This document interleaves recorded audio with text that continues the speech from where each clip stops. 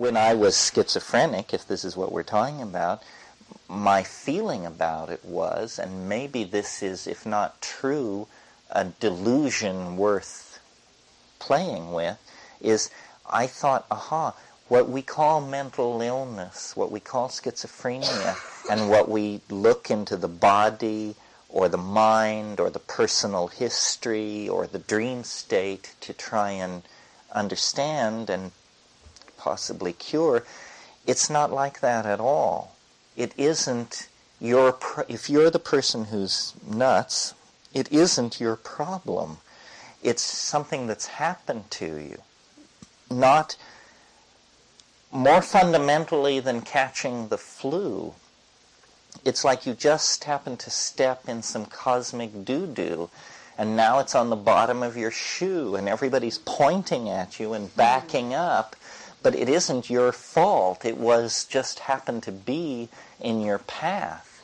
It's a kind of, it's a horrible piece of luck unless you can turn it to your own advantage. And what that means, I think, is obviously integrating it. Well, then how do you integrate these things? I think it has to do, again, a lot with where you start from. Just speaking from my own personal experience, what saved me was my cynicism, that I didn't believe in anything, never had always thought believing in things was a bad idea. So then when this whole cosmos of beliefs was handed to me on a platter, I just simply said, maybe, I'll act it out, but I won't believe it. And I think that had I been a good Mormon, a good Catholic, a good Buddhist, a good something else, then I would have been lost, because I would have traded whatever it was I believed for the new set of beliefs. As it was, I just said, what's this? Beliefs. I don't do that.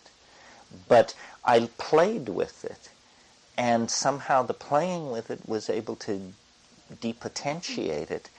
I had a conversation with someone very recently who, by ordinary standards, I think would have to be considered nutty as a fruitcake.